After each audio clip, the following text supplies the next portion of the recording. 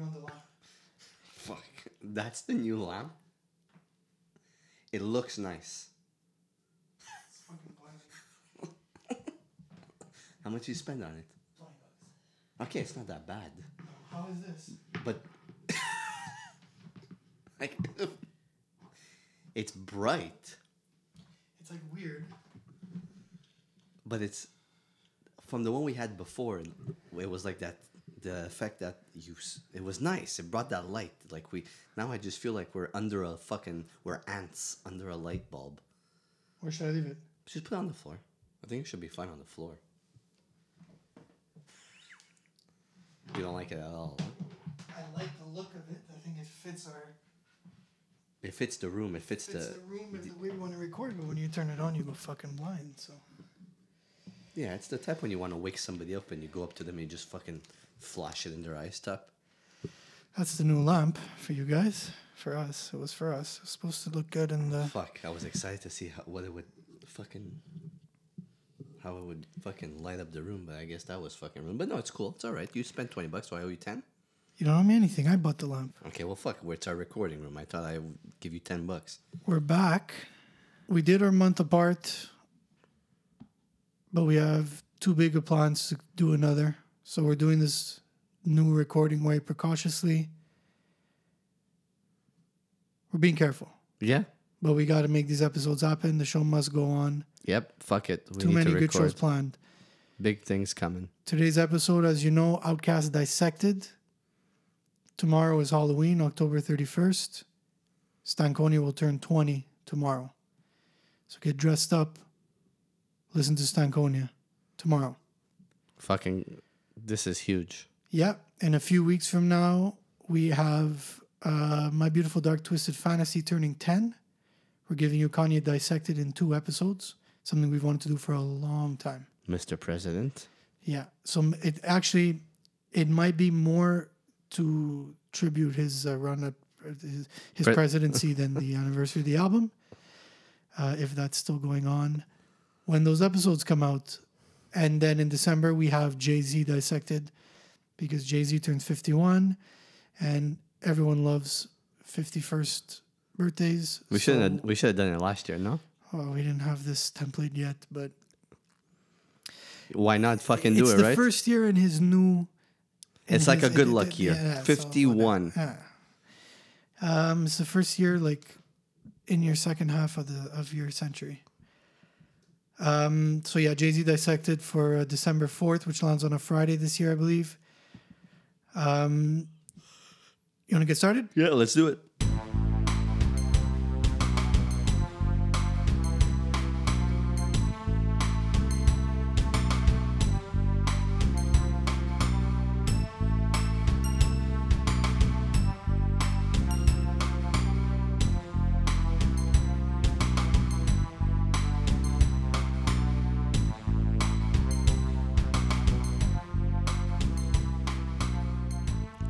You know what song's been in my head for like the last month? Which? Like for real, I'm being 100% honest. Which? And I'm thinking about going to listen to his discography.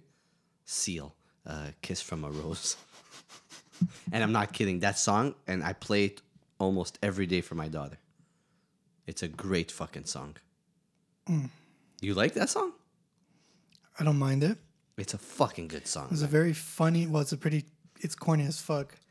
Well, it's Seal, man. I learned to play that song on guitar when I started talking to my wife Really? to impress her. Oh, that's fun. Apparently it works. It's a 15 really good years song. later. My daughter likes it, so it's a good song. We have a month worth of new releases to cover, discuss, talk about before we get started on Outcast Stankonia 20. Outcast Dissected. We missed a lot of new releases. Yeah, there was a bunch. You want to start with yours? You want me to start with mine? Go with yours. I'm still trying to figure out what actually came out when, to be honest with you. Okay, I've got Matt Berninger, Serpentine Prison, singer for The National, first solo album. Good album. It's not The National. These guys work best together. Give it a listen. Jeff Tweedy, Love is the King. Mm-hmm. Third solo album. Fourth, really, because he he split the second and third as one release. Love is a King, very much a quarantine vibes, talking about current situations. Very relevant. Well, very relevant, of course. It's about shit going on right now. If you want to reflect on these times with a good album, Jeff Tweedy, Love is the King. That one I like a lot. Adrian Lenker, singer for Big Thief, released a solo album. I think it's called Songs Instrumentals. So there's a one disc of songs and then a disc of those instrumentals. Very good. Still love Big Thief a lot, so it's within the same idea. Bruce Springsteen, new album. Get Out. Yeah, it's it comes with a movie as well. I didn't watch the movie. I skimmed through the album. It's good. It's not. I mean, it's new Springsteen. So if you're interested, check it out. And the release I want to talk about a bit more is Gorillaz Song Machine Season 1. Very, very, very interesting project from Gorillaz. Over the past little while, since they released their album Humans in, I think it was 2017, they released another album called The Now Now in 2018. They toured for both. They started doing things a little unlike Gorillaz normally would. Usually you get a Gorillaz album every 5 years and then a collection of B-sides or extras. Rarely do they tour their albums. You got 2 tours for these albums, so it was very... Gorillaz were a bit everywhere, I'd say. Now, in 2020, with Song Machine Season 1, at the beginning of the year, they started releasing singles under this Song Machine concept. The first song was with Slow Tie. The second one was with... I forget what the second song they released one. Then there was one with Schoolboy Q, Robert Smith of The Cure. Yeah, you told me to go hear that one. So... one was with Peter Hook of Joy Division, New Order. Anyways, as they release these songs, you kind of get, once a month, they eventually announce that they're going to release this as an album.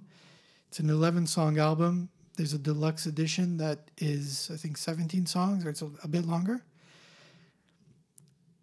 They stepped away from the concepts with this. They went for more standalone songs. So you get a song with Robert Smith. Every song has a guest. Opening track, Strange Times, Robert Smith. The Valley of the Pagans featuring Beck. Schoolboy Q is on track 4, Pac-Man. St. Vincent is on the album. Elton John and Black on the same song. Peter Hook, as I said, from Joy Division and New Order on this album. This has to be the best set of guests Gorillaz ever got on a recording. I'm going to go ahead and say this. I never heard something this good from them since Plastic Beach. At first, I was unsure. Yeah, because I texted you like the day after and you told me you were not sure. So, because I think they went for a different type of release, standalone songs and then compiling them for an album, I didn't know where I stood. But I mean, it's new times. It's strange times, as the opening track suggests. Gorillaz are doing it differently. As they said on some of the radio shows they did promoting, they went for a different approach. There's no concept. It works. Sounds good. I'm in. Sometimes no concept is better for you. Like, not I'm talking about you, but I'm talking about the artist. You have more freedom to do whatever you want. Especially, like I said, for a thing like Gorillaz that comes around every 5-6 years and comes like the Demon Days concept. Then there was a 5-year wait. Plastic Beach was a massive concept album. Super good album, too. Yeah. Then Humans came out 7 years after that. Jesus. So they all had concept. But once Humans came out, it was kind of like the idea was tired. It didn't work anymore in today's music age. This works. I'm in. I like this Gorillaz album a lot. I'm feeling like an 8 on 10 maybe for it. Wow. Yeah, I really like it. I'm actually happy because when you texted me and you told me that you weren't sure, I was like, fuck, he doesn't like a Gorillaz album? And I was like, what did they do with this? But again, you need to listen to an album more than once to really understand what's going on. And and you know what? The concept thing is, it's good that they're not doing that. It probably sounds better for them. And there's so much less hip-hop artists on this. There's a lot. There is? I didn't necessarily mention them. I'm not too familiar with some of them. Octavian, Kano. No idea. There's a lot of like Brit stuff. Oh, that's cool. I know Kano's like a longtime collaborator with Dizzy Rascal. So that's JPEG Mafia is on a song. So they went outside of the Gold box. linked. Yeah, no, for sure. They always kept us on the last track, the bonus track. They always kind of have a lot of like UK hip hop artists. Mm-hmm. But I got to be honest, when it comes to Gorillaz, I mean, when you see Robert Smith on the opening track from The Cure, like, I'm sold. Mm-hmm. St. Vincent. Even Elton John was interesting to see in this kind of context. And it works. It's a really good album. I don't know what we spoke about last episode and which albums I was talking about. But for hip hop, 21 Savage, Metro Booming, Savage Mode 2. Did you get a chance to listen to it? I didn't. I didn't hear the best things. And to be honest, with all the releases that I did mention, I paid more attention to those. I kept it for later. Super well done album. Okay. Mature. Stepped out of his same flow throughout the whole album. You know what I mean? Like, it's kind of redundant with some artists like that. So he changed up his flow a few times, which was great. The Morgan Freeman aspect with the skits in between albums was super cool. Yeah. The beats, there was a lot more to the beats. It wasn't always the same loops and the same drums and the same thing going on throughout everything. It was actually well done. I liked it. I enjoyed it. Okay. What else came out? There was Smoke DZA, Homegrown. I listened to it once. Not that bad. West Side Gun, Who Made the Sunshine. Not his best. Still good. I enjoyed it. There's some amazing songs on there. I think the standout tracks, and you'll probably agree with me, is the one with Slick Rick. Yeah. You know what? I know a lot of people think I don't. Well, I'm not a huge fan of this stuff. I gave this one a listen. Yeah, I know. You told me, you texted me that morning and you said that you listened to it. Again, it's not his best, but it's still good. I just want to point out one thing, though, and it's something that I said to you by text. Mm-hmm. Even as not a fan, and having heard Fly God and parts of Pray for Paris, I instantly knew this could not be his best work. But when I listened to it, like, there's some amazing tracks on here. Okay. Like the 98 Sabres. Yeah, that was a good one. Produced by Just Blaze. That was a great hockey team. 98 Sabres, the jersey too is fucking amazing. Ocean Prime with Slick Rick and Busta Rhymes. Big Bashas, which was fucking good. Like, there's some good songs, and I think what could have been done better on this album was the way he put his songs together. Like, maybe just the structure of the songs. Yeah, I agree with that. But it's still good. He put out, this is his third project this year. What else came out? Why am I all the way down here?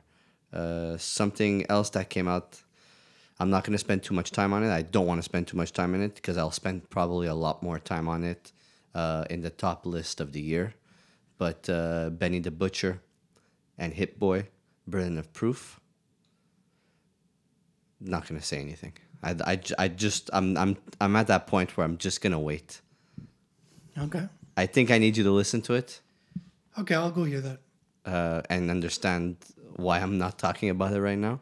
And I don't want to talk about it. It's just, you don't want a quick review like I don't want to. I don't want a quick review because I know I'm annoying with the whole Griselda camp and all the stuff that comes out, and people say, "Oh, he's talking Griselda again." Oh, and you know what? Some people might be right, but I just need people to just understand the quality of music that's coming out from these guys, and people that put out like 2-3 projects a year get redundant and it gets annoying, and it's always the same.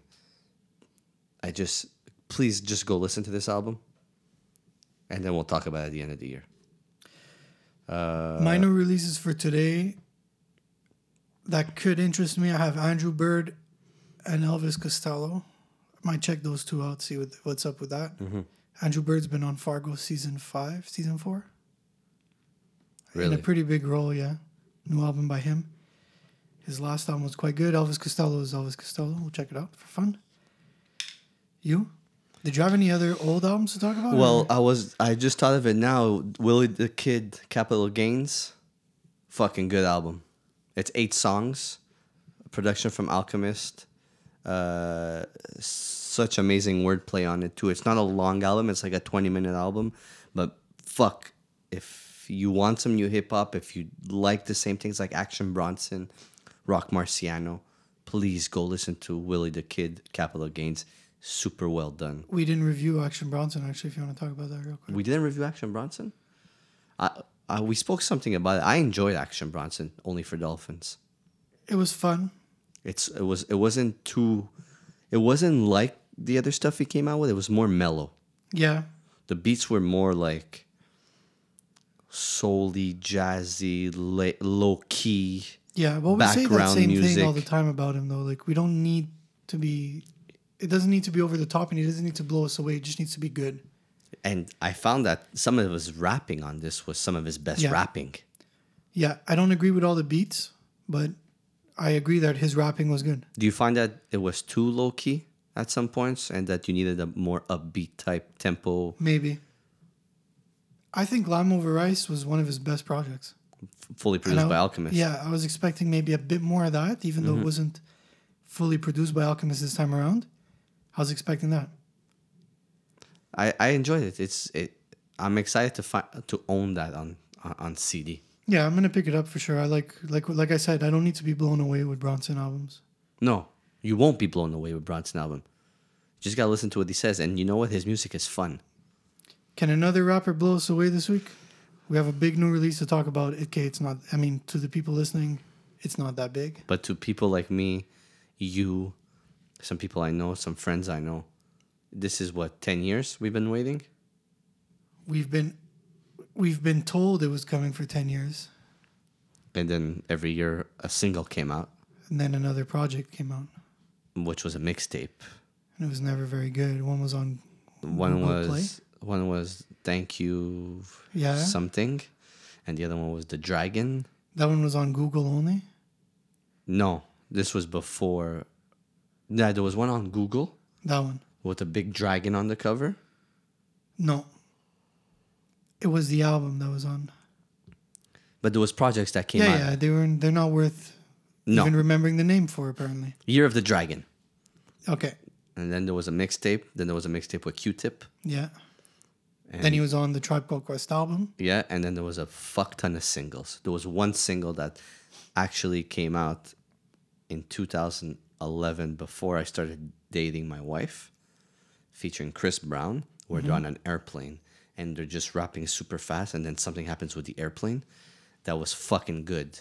It was a really good track. You can't even find it on YouTube anymore. This track just disappeared from all streaming platforms, YouTube and Wikipedia and fucking iTunes.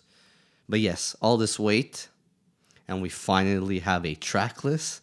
We finally have probably the best album cover of all time. Busta Rhymes, ELE2. I don't know what to expect. You don't know what to expect. Are you excited? I described it as Cuban Links. 2? Yeah. It's the same exact release. We waited 10 years. It came out with ugly album cover, ugly casing, ugly artwork. And it ended up being really good. Maybe this will be really good. Well, Cuban Links 2 is... Yeah, but I have a very, very firm opinion on it's not because you name your album Classic Album Part 2 that it'll be as good. Well, the album cover, you said it best, is like a mixtape album cover. Yeah, it looks like so. It looks. I don't understand why there has to be a skeleton or whatever it is. Oh, I on just it. find it looks like homemade. I don't like the thing with collage the shit. mask on it. Just because we have COVID doesn't mean I've been waiting 10 years for COVID to happen for you to release your fucking album. Maybe it plays a good part. I don't know. Yeah. Because at the end of the world. But guess. this Busta Rhymes album, number one, it already lost a point for me. Because you hate the single. I hate the single with Vibes Cartel. It's. I don't understand how that's your first single after you put out about 10 amazing singles that are sound like singles to a song where I don't understand what you're saying. But you saw the guy, right? This is the guy that was pushing OT Genesis. Look, I like the track list. I like that there's MOP. I like that there's Kendrick Lamar. I like that there's Mary J. Blige. Mary J. Blige. There's, I don't know why Mariah Carey is there, but it's fine. We'll see. There's that ODB thing, which is probably a sample or him just talking. Yeah. And we'll see. ELE2. We've got a big episode planned. We got to get it started. We're already 25 minutes in, huh? almost, yeah. If you guys hate that we take so long to get the thing started, let us know.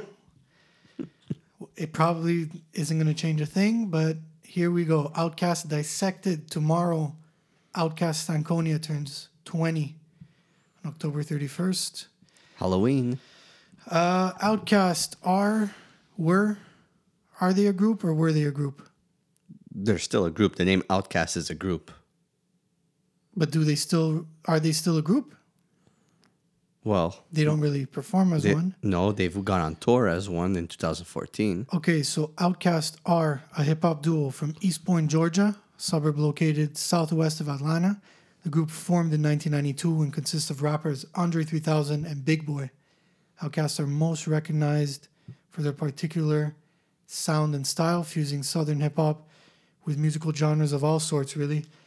Among other genres, they touch everything from funk, techno, rock, jazz, even country in some instances. The group found success both commercially and critically in the mid-90s. That pretty much carried out until their last music release in 2006, I'd say. Mm-hmm. In 2014, Outkast headlined much of the festival circuit, celebrating their 20th anniversary as a group. That series of reunion performances, often referred to as Outkast 20, were the only ones by the group since their hiatus in 2007. Throughout their career, they've been nominated for 16 Grammy Awards, having won 6. They sold over 25 million albums combined from their 6 studio albums and greatest hits compilation. They are one of the most influential hip-hop groups of all time, if not the most influential for sure. And Outkast have a total of 4 albums on the All Time Podcast's 100 Greatest Hip Hop Albums of All Time, totaling more than any other artist on that list. Their debut album, we don't really have to talk too much about their early stuff. I mean, is there anything before the release of their first album that's very important to mention? No. Nothing. The only thing I know before that is that they used to just rap at school, freestyle, and stuff like that, and then decided to become a group together. They were pursued by Organized Noise. Yes. Their first single, Players Ball, was released in 93. And there's something very interesting about that song, Players Ball. Let's hear it. It was actually, they were asked to make a Christmas song. Yeah. For LaFace Records, LaFace, whatever. And they were Organized Noise, which consists of Rico Wade, Ray Murray, and Sleepy Brown. They are the producers. Yeah. For Outkast. Yeah. And we'll get into them as the albums go on. Mm-hmm. But they discovered them, and they were asked for Outkast to make a Christmas song for a hip hop Christmas album, but they didn't have an album out yet. Yeah. So they made Players Ball, Right. which was a Christmas album, Christmas song Intended to be, but was made in their own way because where they were from, there was nothing about Christmas. There was no Christmas trees. There was no decorations. There was none of that. So they did it in their own way, in their own Atlanta, Georgia, Dirty South way, which was super cool. And when you listen to the song, you hear Big Boy and Andre say just specific little small things about Christmas. So that song hit #1 on Billboard's Hot Rap Tracks. The sound that it had was what drove the single, really. Mm-hmm. Live instrumentation. Something that is still not very common in hip-hop. Nope. This was something that Outkast did. Minimal sampling, live instrumentation. Instant hit. It's something that Organized Noise, as producers, played the live instruments. And before we get into the next thing, these guys worked out of a basement. Mm-hmm. A basement probably maybe 2 times this room. Maybe this room in your kitchen with no ceiling, pipes everywhere. Them just in a basement playing with music, making music as young teenagers. So just think of it. You're recording your first album. you guys are just smoking weed and playing with live instruments and rapping. And what comes out of it? Making music. And what just came out of it? 1994, Southern Playlist of Cadillac Music. For me, go. To me, it blows my mind how these guys worked in a basement, and hip hop was always samples, scratching. We can go on down the list. Most great bands don't have the equipment to record great albums. So I totally see how this happened. For me, this album is the gold standard for bass lines and grooves in hip-hop songs. I find that this album is the Chronic of Atlanta. I couldn't agree with you more. And I'm not saying because the album is as good as the Chronic, because it isn't. No. Chronic is... Two different things. Production, musicality, funkiness, the vibe overall. I think this is as close as the South ever gets to that. And it's very obvious Dre's production on the Chronic heavily influenced this. The use of guitars, the 808 drum, the bass lines. I can't say bass lines enough about Southern Playlist of Cadillac Music. Well, this hall had funk and soul elements. Yeah. And the South was... Nobody was listening to the South in 1994. Let's be honest with each other. We had the 8-Ball and MJGs before. We had the UGKs. We had the groups before this, but not like Outkast. They were not using the same elements that Outkast were using. They might have used the soul and a bit of the funk, but the live instrumentations is what brought this album together. It's the core of the album. Yeah. And just look at the fucking rapping ability of these guys. Yeah. And you know, to me, who stood out most on this album is Big Boy. I agree with you. Like, Big Boy's flow in this is just... perfect. Yeah. Yeah. Like, I can't agree with that. I'm entirely on board with that. And I was listening to this one on the way in because I just wanted to get more of the vibe to it. It's more of a driving album when you listen to it. Okay. How these guys would rap at such a young age and at such an early time in 90s hip hop. And you try and compare to other groups in the South, it kind of sounds so Southern, but at the same time, it's like these guys are rapping like New York. You know what I mean? Like, their flows are different, but they're rhyming. You know what I mean? Yeah, like, yeah. some people would look to the West and be like, it's just gangbanging, it's just gangster rap. Looking to the South, they're not even on the map. They're nowhere close to New York. But these guys were fucking rapping like they were spitting. Like, you know the way we say bars, bars, bars? Yeah. They were doing this on this album. They were talking about growing up in Atlanta. Basically, what this album is like, and you hear the girl on the album. She's talking to you about. She's like a tour guide on the album, right? They're explaining to you what Atlanta, Georgia is. We're living in here, how they grew up, what they did in school, what they do, what they have to go through. You know that these guys were 18 when they released this? Really? Well, teenagers. 18 is teenagers? I mean... It's the end of your teenage years. It's our adult up north, but they were 16 when they started together in 92. So teenagers. They were very young adults, let's say. When this album... when this album came out, I was 4 years old. When I hear this album and I hear... this type of maturity and this type of ability on an album. You said the right word, Steve. And I'm not just saying in terms of the lyrics, because like you said, the lyrics were always very, very, very different from everyone else. They'll continue to be throughout. But the way the music is made, this type of maturity, this level of... the way this product just gets put out... more ahead of their time than this. Nobody in hip hop. No, ever. Absolutely not.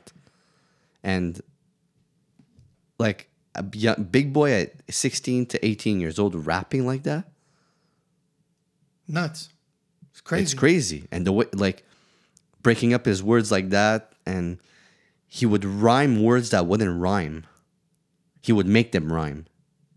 I don't know if you heard that on this project, Yeah. but he's like really playing with his words. And the technicality of him is just beyond great. And then you have Andre 3000, where you could tell that he's amazing and that he's going to be even better. He doesn't shine as much as Big Boy, but you could start seeing that he is going to be different into the group. There's also something I want to point out that's like, and you say like they were young guys starting to rap like this. The way they were rapping, the people they were working with, Organized Noise were older guys than them. Yeah. So the people that they were working with, they were well surrounded. Well, there was also Goody Mob. This is the first time you That's hear Goody it. Mob, CeeLo Green. Get Up, Get Out. The No, stuff- actually, on Call of the Wild, they were all and Get Up, Get Out, but Call of the Wild. Call too. of the Wild. Did you ever hear how hard that song hits? Yeah. The beat, and you have all of Goody Mob on there, and fucking them, and then Big Boy rapping after this guy, and then fucking Andre comes in, and you have no idea who these guys are. From the South. The second single off this album, Southern Playalistic Cadillac Music, came out like months after this album released. So the first single came out months before. The second single months after the title track. That to me is hands down the best bass line in all of hip hop. That's big saying that, but you're on point. The live instruments makes a difference. This is very early Outkast stuff. Things are going to change for this group, as everyone knows who's been listening to them. What do you give this album on 10? I give this album on 10. Fuck, this is going to be the craziest ratings, huh? This album on 10 is a 9. Same for me, 9 on 10. And something I want to add before, because we're going to get into the next album, right? Yeah. The Source Awards, Yeah. 1995. Yeah. Outkast won for Best New Group, Yes. Artist / group, whatever. I'm going to repeat myself. Outkast won at the Source Awards for Best New Group / Artist. When they won, they went onto that stage to accept the award and were booed. Booed. Yeah. They were in New York City. West Coast and East Coast rap were being glorified. People wanted to hear that. So these new guys from the South, nobody cared about the South music. Don't forget that after these guys put out a classic album, 1995, nobody gave two fucks about the South. It's very interesting you say that because they went certified platinum with this. Mm-hmm. So somebody did somewhat give a fuck. The South is big, though. Well, they're having gone platinum, they now have the means to record their next album. Mm-hmm. Do you want to talk about the next album right away? The next album, 1996, ATLiens. You know how I used to feel about this album when we first started being friends. Yeah. I thought this was their best album. Yeah. And when I still listen to it, I still get the same effect because I love the transition. Okay. From Southern Playalistic to ATLiens. Fucking love the transition. Steve, they've gone to sounding so Southern to doing something totally different. Yeah. The sounds changes. The vibe to this album is very aliens. It's very spacey. Extraterrestrial, spacey sounds. They used a lot of gospel influence in here. They used a lot of dub music, psychedelic rock, Okay, here and there, yeah, I see it. a lot more keys. And this was their first attempt for them to produce their own music as well. To me, ATLiens is very much the opposite what it was to you. I understand why a lot of people would say this is maybe their best album, but to me, it's very much not their best album. For me, the highlights here are too obvious. It's Two Dope Boys, ATLiens, Elevators, And the only deep cuts I enjoy, Mainstream and Millennium. I see this really as a transitional album. Huge transition for sure. Because now the body of work is a little more consistent. Mind you, Southern Playalistic Cadillac Music is very consistent. But ATLiens is a step in their new direction in what Outkast is going to sound like in the future. It has a sound, it has a feeling, there's a vibe to the album. But a lot of the songs on here I find sound like the others. You said gospel. All those songs sound the same to me. It's All darker the too. Yeah, all the dark sounds, all the lo-fi songs sound the same to me. Even those hits, ATLiens, Two Dope Boys, they're similar sounding. For me, this is not, and unfortunately nowhere near their best work. When I listen to this album, I find like the things you said are very clear, but I find that when you transition so much the way you do, and you play around with your sound a lot more, I feel like they're more comfortable in this sound. In ATLiens, I found there was more catchy as well. It was more Southern Playalistic can be catchy though. It is, but I found this one was cleaner catchiness. Okay. The beats on this I loved. Well, all the songs I like are the catchy ones, I'd say. Yeah. Go ahead with the beats. I like the darkness of like Decatur, Psalm, Babylon. Babylon's all right. Over the Woods. See, I find that song filler. How come though? Like you don't find that these songs one after another just flow into the next one and makes up. Well, here's the thing. Eventually, we'll get to it in this episode, but I think when you get into Outkast determines what you're gonna like most.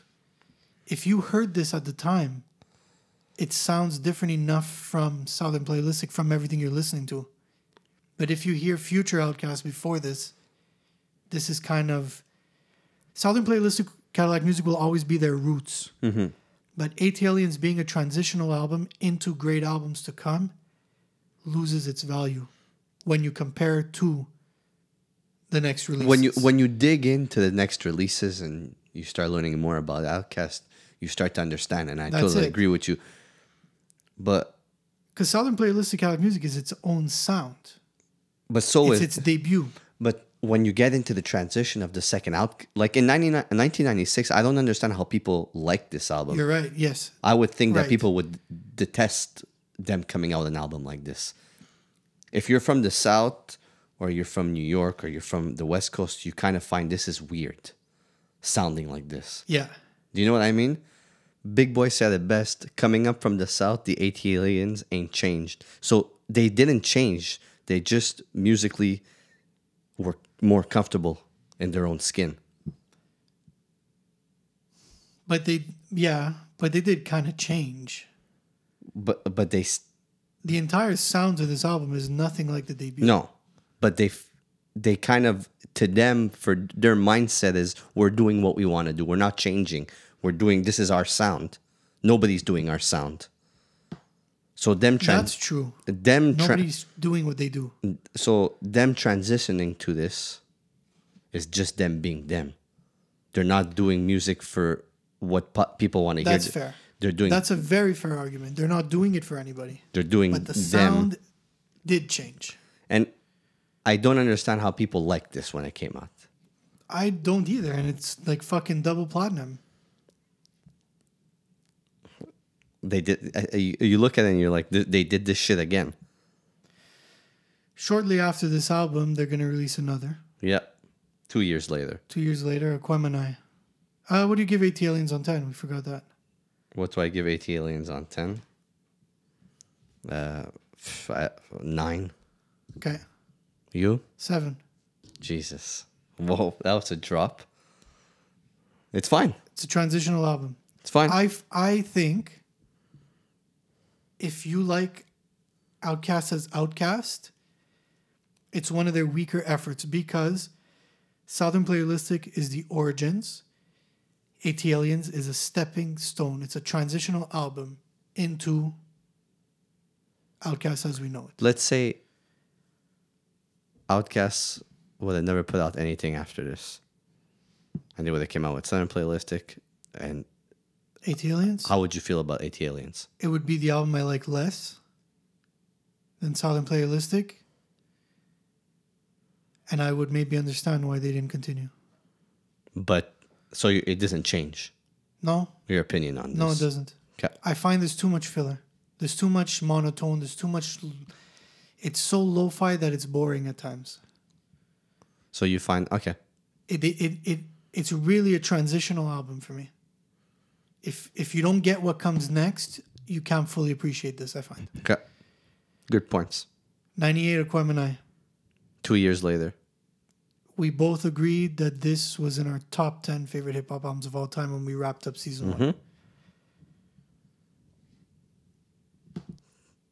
This to me is their masterpiece. This to me is when you want to make an album,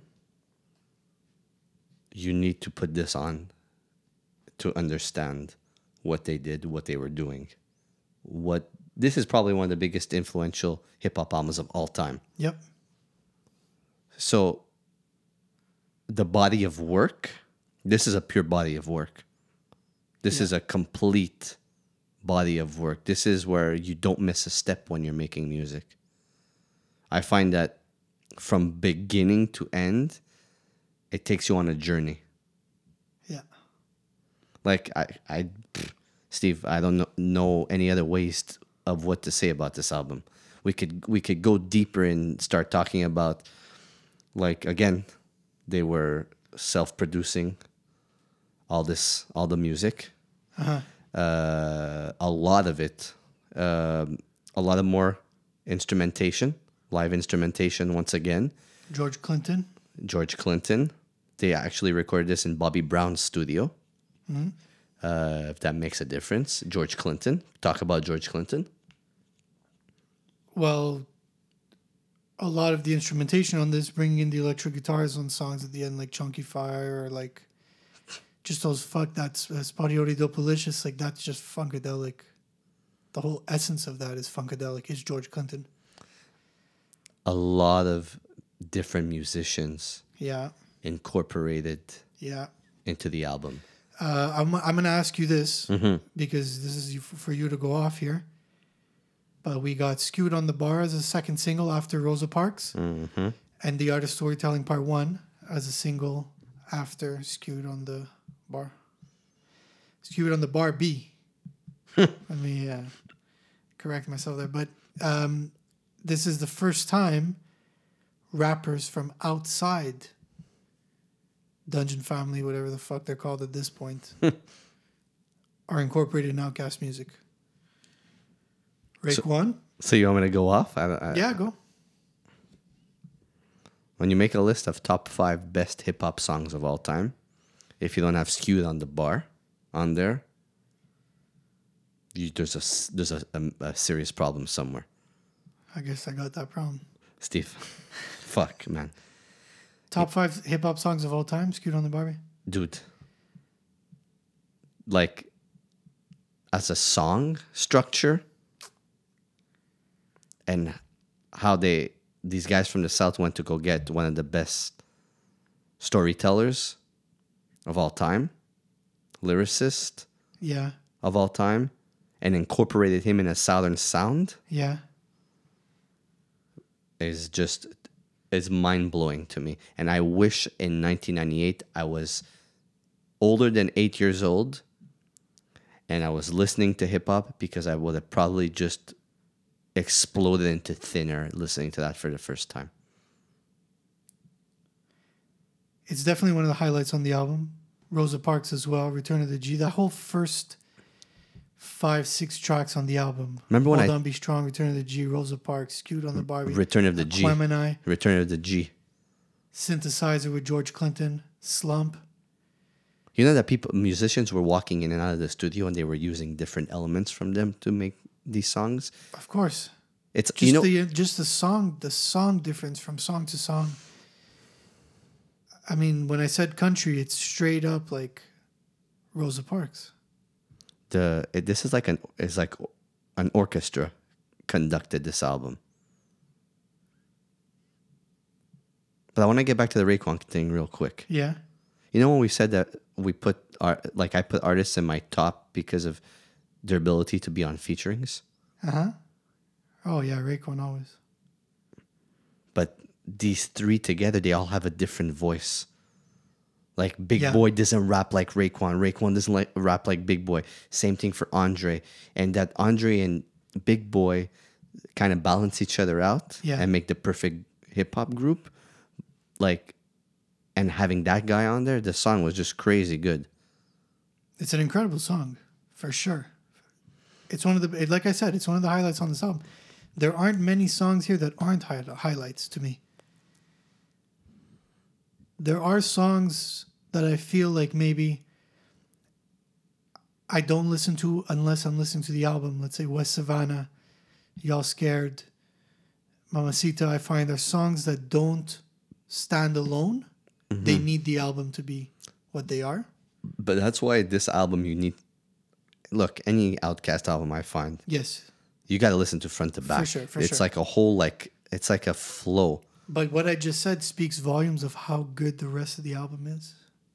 In that it stands out, The art of storytelling. both parts.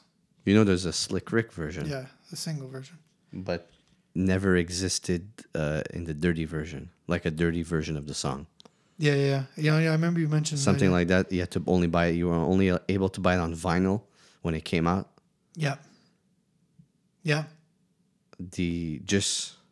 It doesn't make a difference the way Andre 3000 dresses, but the transition of him and how he looked and what he was going through. Promoting the clean lifestyle. Yep. But he mentioned small specific things on AT Aliens about the clean lifestyle. Yeah. But dating Erica Badu. And like just a transition as they were becoming adults to this point, right? Yeah. Because you're recording between 16 and 18 your first album, then you're in you're 20 years old. Steve, remember what we were doing at 20 years old? Not much. But we weren't as like, I'm sorry, but we weren't like musically inspiring as these guys. And then 22. I'm insulted that you throw me under. No, but you don't know what I mean. I'm just saying. I'm like, you're always gonna be musically inclined. Thank you. But these guys they were becoming adults to this point. So it showed in their music as well. Yeah. And to make it, Steve, from Southern Playlistic, Cadillac Music, to AT Aliens, to fucking Aquemini. The album actually plays in two parts. I don't know if you knew that. Well, yeah, on the album you see it in the back. So Hold On, Be Strong to West Savannah, The Art of Storytelling Part 1 to Chunky Fire. Yeah. Fuck Chunky Fire. So good. So that fuzz guitar is so nice in it. What do you... Fuck, I love this album. do you take anything away from it being played in two parts at all? Or? No, I understand. Like, it's clear how they broke it up, right? West Savannah. Mm-hmm. And then till the end. But can we highlight the music? Can we highlight the musical instruments? What are they playing? Everything about this album is fucking... The fuck are they playing? What are those instruments? Can you tell me? When? Like throughout the album, can you name me the instrument? Flutes, keys. Oh, there's fucking horns, there's synths, there's keys, The there's horns, bass, bong, bong. It's, but Steve, there's... yeah. you are listening to hip hop music again. The when people say, "Oh, hip hop all sounds the same," oh, it's just guys rapping. It's just guys talking about drug dealing. Fucking put But this album. This in is why your- Outkast clicks with more people. Put it in your CD player and tell me that how musically amazing this fucking This album is is. why Outkast clicks with more people and is considered this big of an influential group. This big of a group in general, really. How are you making music like this at 22 or 23 years old? Well, How could you like that? How? I don't know. the age I don't think is a matter. When you've got it, you've got it. Most great musicians make great music in that period of their life. Yeah, I just like sometimes I listen to this and I listen to artists like this and I'm just like you go into a studio and you want to make music, but you come out with just fucking like you're made this album on Saturn or something. No, but you get what I'm trying to tell you? Like This album is nuts. What they did, what they accomplished on the but Aquemini in how? terms of their album. But how do you how okay. When you make music great, Steve. And I love sometimes when you send me that song today, I was like, "Ooh, this is nice." But like you go into a studio and you're just like, "Okay, let's think. Okay, we're gonna do this with this song. We're gonna put Raekwon on this song. The fucking instrumentals on Chunky Fire are gonna sound like this. How? How does it come about? Where does it come out from?" They're working with great producers. They're signed to a big label that's supervising this. A lot of it is calculated as well. Fuck. But I mean, yeah, most great musicians, most great artists make this type of an album. I wish I was honestly 16 years old when this came out, or I wish I was at an age where I could appreciate it the day it dropped. But I can't. What do you give this, unless you want to add something to it? I have nothing else to add. What do you want to give this on 10, Stephen? A 10. 10 on 10. Mm-hmm. I couldn't agree with you more. Okay. This is a fucking solid 10. So Aquemini comes out in 98, as we said. The hip hop. I mean, you might as well, the way you'd explain it. Fuck. Band, orchestra. They only released their fourth studio album on October 31st, Halloween. 2000. That's 20 years tomorrow. We told you about that, eh? How many years after? 2 again? 2 years. 2 years. Fuck, they're good, huh? Stankonia. Outcast. Happy 20th. Happy 20th, Stankonia. You're going to listen to it tomorrow, please. And look, every week we talk a lot about or mention ways in which we got into music. I think on the Enter the All-Time episode, we got much more into it. We mentioned how, like many people from our generation can relate, discovering music was being glued to the TV, MTV, Much Music, Music Plus after school. Watch the countdowns. You tune into your genre-specific shows if you like something specific. That was your way of finding music for our generation. Could we agree more or less? Mm-hmm. I was 9 years old. No, I was 10 years old. And that was when I first heard B.O.B. From these countdowns, from these music video shows.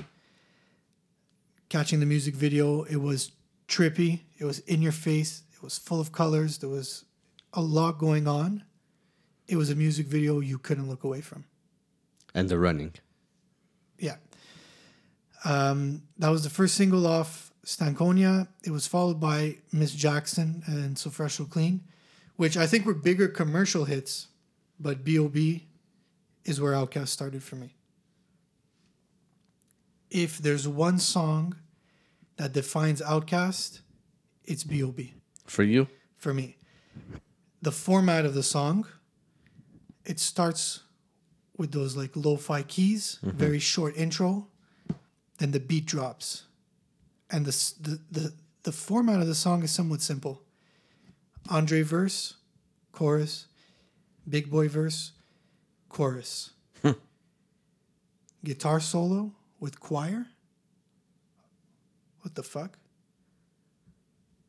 Then the choir drops out and they're scratching over the guitar solo. Then the beat drops. The guitar solo ends and there's a chord progression. Andre sings, or maybe they're both singing Bob Your Head Ragtop over that chord progression. The beat jumps back in. The guitars are out. Synths, pads, layers, and the choir's back. Power Music Electric Revival. Tell me there's a better song structure in all of hip-hop. Tell me there's a hip-hop song that even dares to change and become and build up like B.O.B. Fuck, man. Tell me there's a better rap song, period. Well, I told you Skewed on the Bar wasn't my top 5, but where you're going with this, the structure of this song is unbelievable. It's unheard of in hip-hop. But Steve, Go listen to what they did on Aquemini and then fucking listen to that song. Does it sound like that? But that's the thing with Stankonia even more now. If Aquemini, if AT Aliens was a transition into Aquemini, and Aquemini they perfected something different, the whole record of Stankonia is just another step forward. There's so much changes going on. There's even more instruments, even more synths, The drums, more sounds. The drums the on drums the song. on B.O.B. The drums on B.O.B. Man. are it's like a fucking drop kick from the top And they rope. started doing a lot of like things with the drums, like the reverse snare, like you hear on B.O.B., like you hear on Miss Jackson. More sounds. They're creating more sounds. Well, It's they're not used- just about who's the better rapper, who's the No, it's about the music. textures, layers, build up. B.O.B. is not, and so many of their songs are not your traditional rap songs. No, but look at what they use in their music. They were using on this album the fucking again funk, Yeah. rave music, techno music, Techno, the fucking high tempo, big beats. the drum machine, the drum Yes. machine, the Aggressive drum beats, machine. yeah. Like fuck, there's a song on here. What's the song with fucking Killer Mike? It's right after So Fresh, So Clean. Snapping and trapping. No, it's after Miss Jackson. Fuck. Yeah. Steve, Yeah. it's like you remember It's a when mind fuck, that when song. they used to give the big boot in wrestling? That's exactly how the song started. But exactly, it's a mind fuck. You're like, okay, I just heard So Fresh, So Clean, Miss Jackson, and then I'm just getting fucking pile drivered right into the fucking ring, and Killer Mike's voice on that was just like boom, boom, boom, boom, boom, boom, boom. Yeah. Like it's like it's crazy. You okay. You can't tell me that when we were 10 years old or whatever. We weren't listening to hip hop. We were getting into it slowly, so we would hear things here and there. But you can't tell me you finished Aquemini 2 years later. You put in Stankonia. You're like, you can't expect that coming out. You don't expect this type of music. That's- you don't expect but- it. It's unexpected. Right. The way the album starts off, and then the first song. Gasoline Dreams. First thing you hear again? What's the first thing you hear? On that, Yeah. fucking Andre 3000, fucking No, the first thing you hear on that is guitars. yes, again. guitars, yes, Instrumentation. no, 100%. It's crazy how they start off this album with guitars. There's the little intro before the song. Yeah, but the first guitar- thing you hear is that guitar. fucking guitar lick. Beat drop, Andre's in your face. Live instrumentation, and this was all done in-house, in studio. Organized Noise was back Yeah. for more. Yeah. They did a lot more of the production on here, like psychedelia, gospel, rock, Yeah. all this stuff. The sound was out of this world. 2000, nobody was doing this. Nope. They started off the new decade. Again, it's in October, but they started off the new decade with an album like this. Was just like, okay, this is what we're doing in 2000. This is how music should sound in 2000. And there was songs for everything on this. Yep. You know what I mean? Like we always mentioned, like Kendrick's "Damn," Notorious B.I.G. "Laugh After That." Every song on this is for a different theme, but it's also what they were talking about on this album. Just They got more political on this a album. lot more political, which was the time of 2000, right? Yeah. A lot of more political views. Yeah.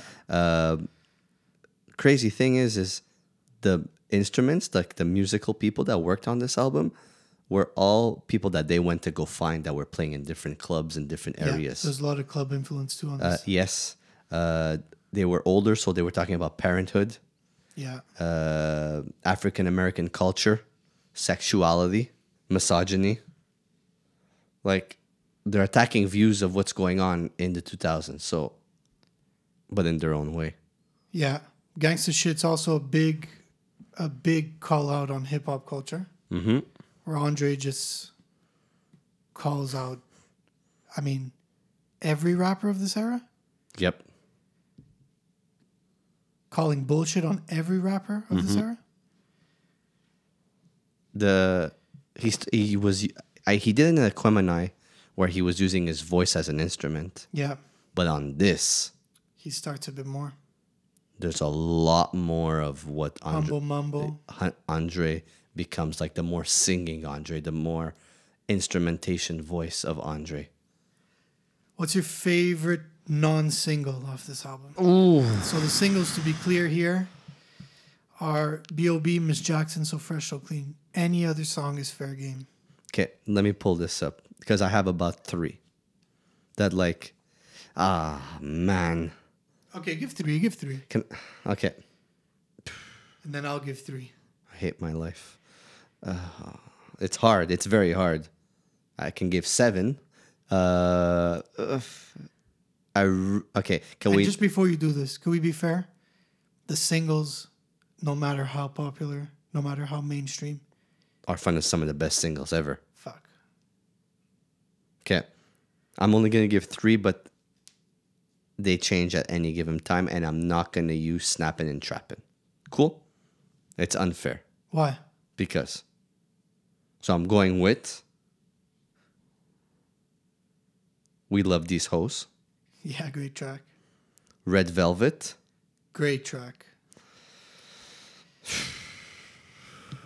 Cruising in the ATM. Slum Beautiful. Huh. Okay, good. You? I've got. Why'd I ask you this if I can't answer it myself? Yeah. Fuck. The featurings on Spaghetti this. Junction. Ooh. I've got Red Velvet. And I've got Stankonia. Yes, sir. And Stankonia, Stank Love, the final track is absolutely. And if you didn't hear this already, when you re-listen to this album tomorrow, because you will, it's the 20th anniversary of this album, you got to go back and hear it tomorrow. And you get to that final track, Stankonia, Stank Love. It's in so many ways a tribute to 2 tracks, Funkadelic's Maggot Brain and Prince's Purple Rain. It's the title track of the album. Maggot Brain opens Funkadelic's Maggot Brain, but carries the load of being like the title track, closing the album. Say it again, the fucking guitar is right up front. What an outro. What a closer. Well, these guys close their albums perfectly, huh? Yeah. FYI. Yeah. What do you think this album did for the beginning of the decade and for music and for hip hop? Like, What do I think it did? yeah. I think for hip hop, it got people to turn their heads and say, oh shit, not everything sounds alike. Because you made that point. Everyone says, closed-minded people say, all hip hop sounds the same. Mm-hmm. This album, if it wasn't Aquemini, it was this album that had people turning heads saying, what the fuck? Who the fuck are these guys? And okay, I was too young for Aquemini, but at 10 years old, when I saw this on TV and already had some exposure to hip hop, Dr. Dre, Snoop Dogg's, Eminem's, and I saw this was not the same. This was a whole other, like, this was another world. Imagine this came out in the early 90s. But it's impossible. Like, that's what I'm saying is that imagine it came out in the early 90s. This came out right when it needed to, right when it's like so appropriate for the 2000s. It's the 2000s for music. Like, we spoke Kid A turned 20 last week. Imagine somebody who was into music the way we are in 2000. Mm-hmm. This is a fucking massive year for game-changing music. They started off fucking... What else came out this year? I don't even remember. In the year 2000? Like, super big. It's a massive year, man. It's massive. It's a big year for music. I'm talking about hip-hop. Well, you could give me other music as well, but I'm talking about hip-hop. Well, I'll give you in general. Okay. Did Kanye drop yet? No. But Kid A came out. We spoke about the influence on that on alternative music going full electro. Mm-hmm. Marshall Mathers LP came out. Ooh, same year. It's true, huh? Yeah. Stankonia came out. Those are pretty much the top 3 albums. But then you want to talk more hip hop? Supreme Clientele. soul R&B, D'Angelo Voodoo. Oh fuck. I'm gonna throw this in there because I'm gonna do it. Modest Mouse, The Moon in Antarctica, one of the best indie rock albums of all time. But who cares? That's cool.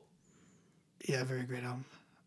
It wasn't it wasn't so much that it was a massive year. It was just the albums that came out. Like Country Grammar came out in 2000. Quasimodo, The Unseen, Common, Like Water for Chocolate. Great album. Their albums, Fuck. that's it. Their albums are when, like, the White Stripes debuted in 2000s. Wu-Tang The W came out. Mama's Gun, Erykah Badu.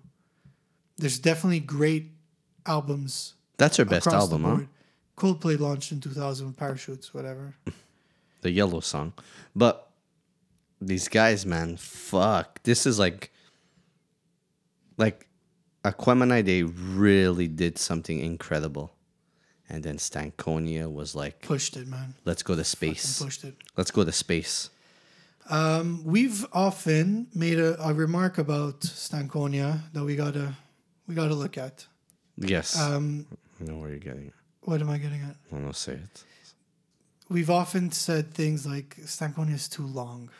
Mm-hmm. It's a long album. There's a lot of tracks on it. 24 tracks, and now we're in long, yeah. 13 minutes. Did you know that it's shorter than Aquemini? Really? By 1 whole minute. Well, fucking... They have a 8-minute song on that album. Yeah, well, imagine you kill the skits off, which you don't need to because They're fun. they carry the album. This album is super, like... As much as it's political and they're doing something different on it, different subject matter, it's a super funny album. It is. Like, It we is. love It's them. very funny, yeah. We love these Yeah, hoes. the It's skits, everything fucking... is very funny. They don't do that on their other stuff, huh? Not on 80 Aliens and not there's skits on Aquemini. Aquemini at the end of the songs, but they're not like They're this. not... No, They absolutely don't go not. out of their way like this one does. No. It's funny, the one where with the... After Return of the G, where they talk about you get this CD, Goody Mob, and stuff like that. This is just a fucking incredible album. What do you give Stankonia on 10? I'm going to give Stankonia on 10 a solid 9.5. Okay. You? Add a 0.5 for me. That's a 10. That's a 10. Ding, ding. We got 2 10s for Outkast. These are the 4 albums on the All Time Podcast's Best 100 Hip Hop Albums of All Time list. Yeah. We now get a compilation. Big Boy and Dre present. Outcast. Yeah, in 2001. Like they needed to. But But you get some new tracks on this. Some- Funkin' Around. Mm-hmm. The Whole World. Massive hit. I feel like the whole world could have fit on Stankonia Very somewhere. much. Very much. And that has Killer Mike on it. Yeah. That song is fucking good. And Moving Cool, the after party. Do you think they recorded that for this, or was a... It could have been a throwaway track. I Fuck. don't know. Maybe they did it for this, but You can't throw that 3 away. great tracks on a compilation of great songs. Again, pushing the buttons, pushing the envelope, using different instruments. What is there? All fucking piano keys in this fucking song? The whole Yeah, world? There's piano in it, yeah. Jesus. We give people a lot of flack for listening to greatest hits compilations. Well, I'll listen to this greatest hits all day. Yeah. It's a very fine compilation. It highlights really the best of the best Won a Grammy. from this duo. Yeah. The Whole World won What, best probably- song? Yeah. The compilation wasn't nominated, but the songs were. They won something for that. It's one of their 6 Grammys. I really don't disapprove of this compilation. It's a good one. Mm-hmm. It's the first thing I own physically of them. Do you find when you look at this compilation does a lot of justice to Southern Playlistic Cadillac Music, their roots. You get Ain't No Things on it. Ain't No Southern Thing.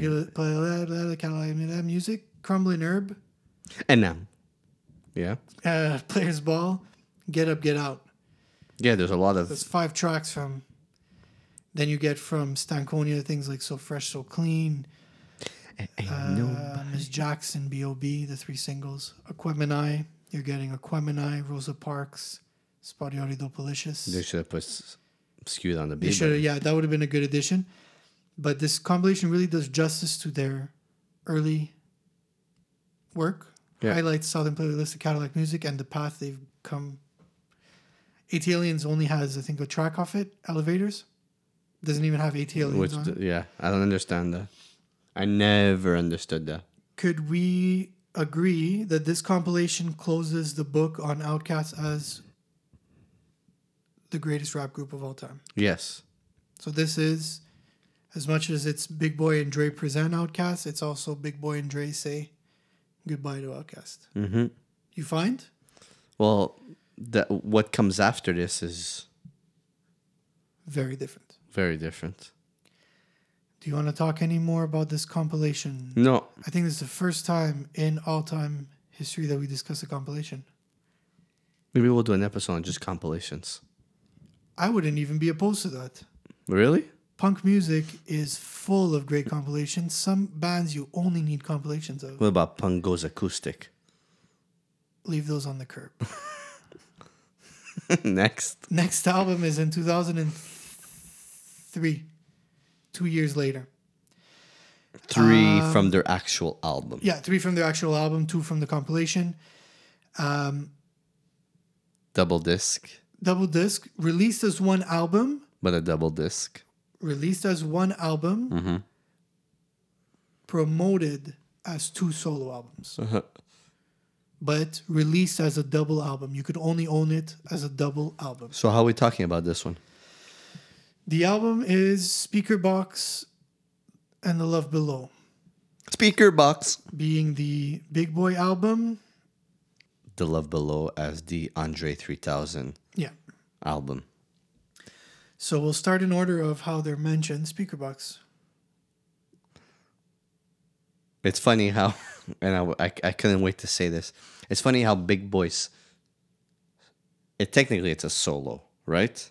Because they're Yeah. right.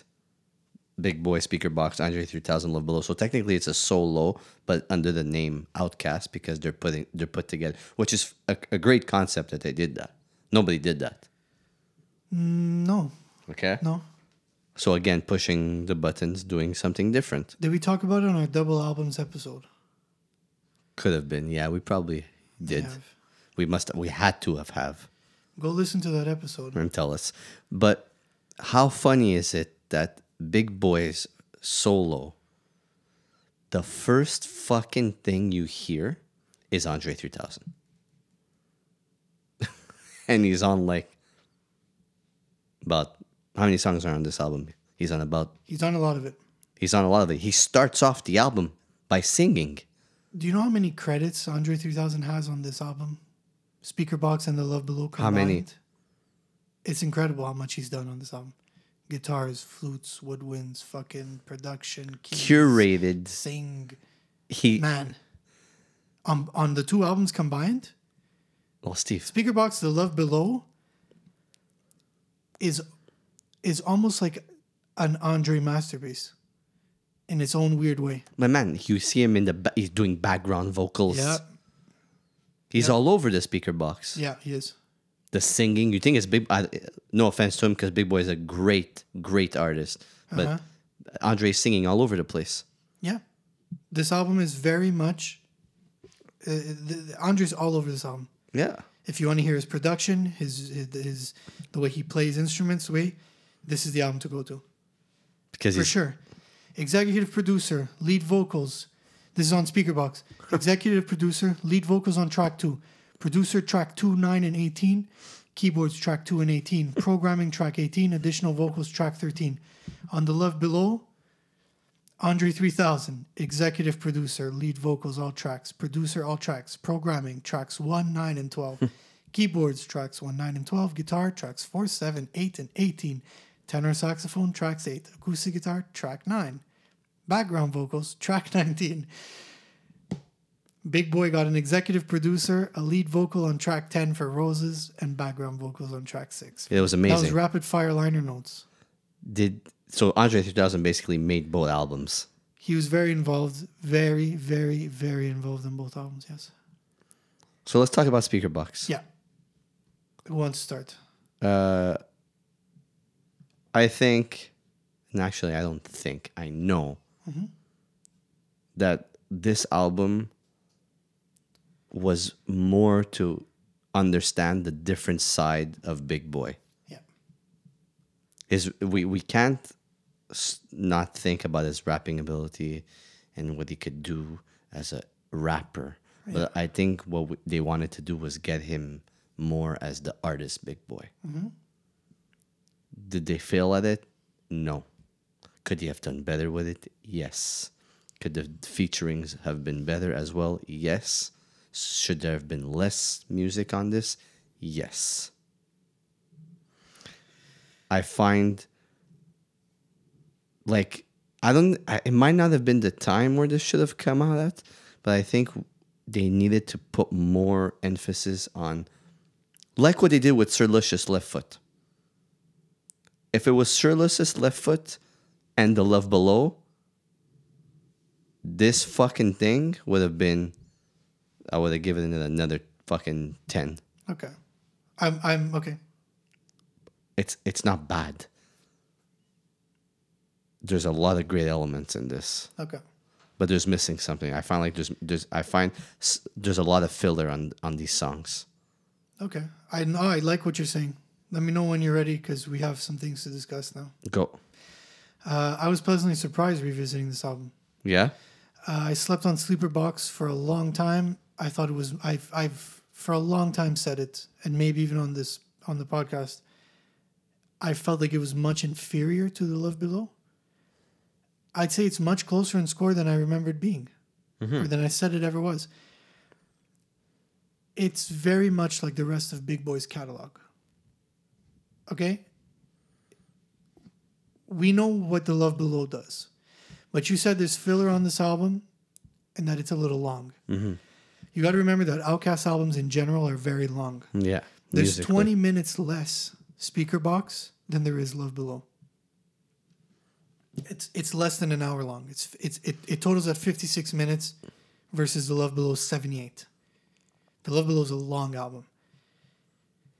If Speaker Box never came out and got put up against The Love Below, and you got to also remember, you said something about Big Boy on Southern Playalistic. Mm-hmm.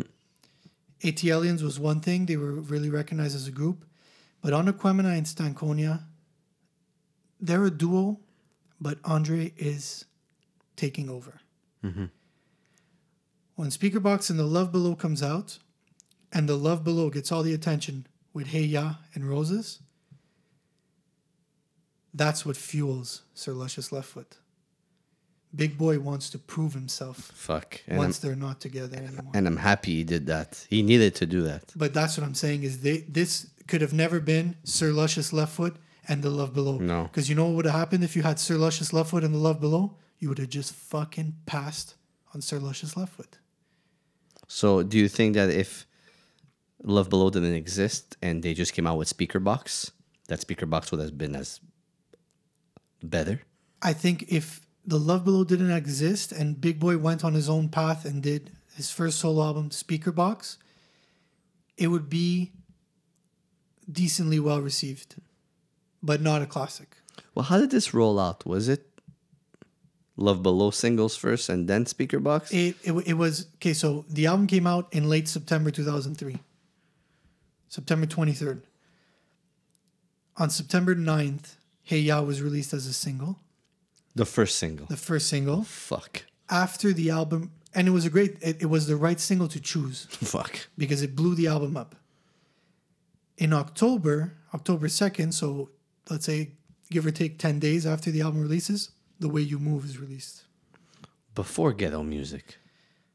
Yes. So after The Way You Move, many months later, May 2004, so October to May, there's no single.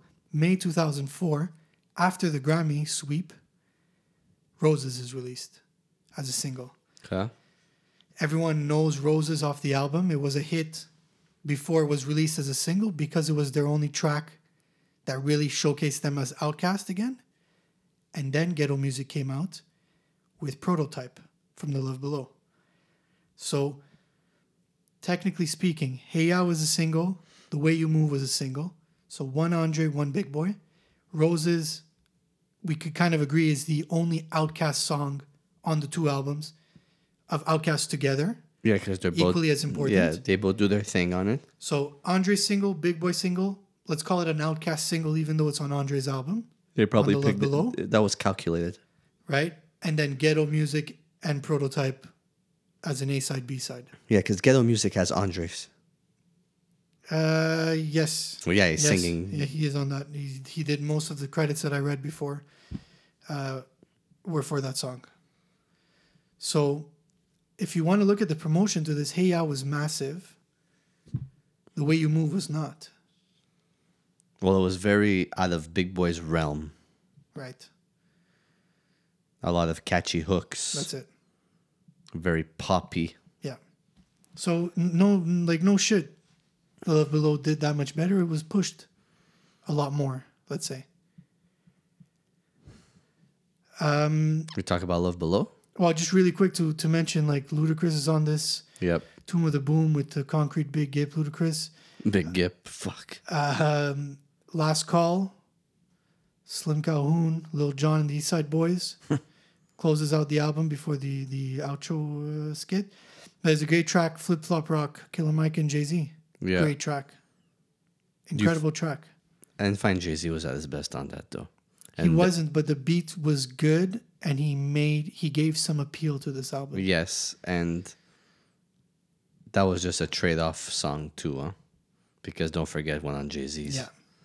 That's on true. Blueprint, too. So it was like, here, I'm going to do a Great verse for album, that you. one, huh?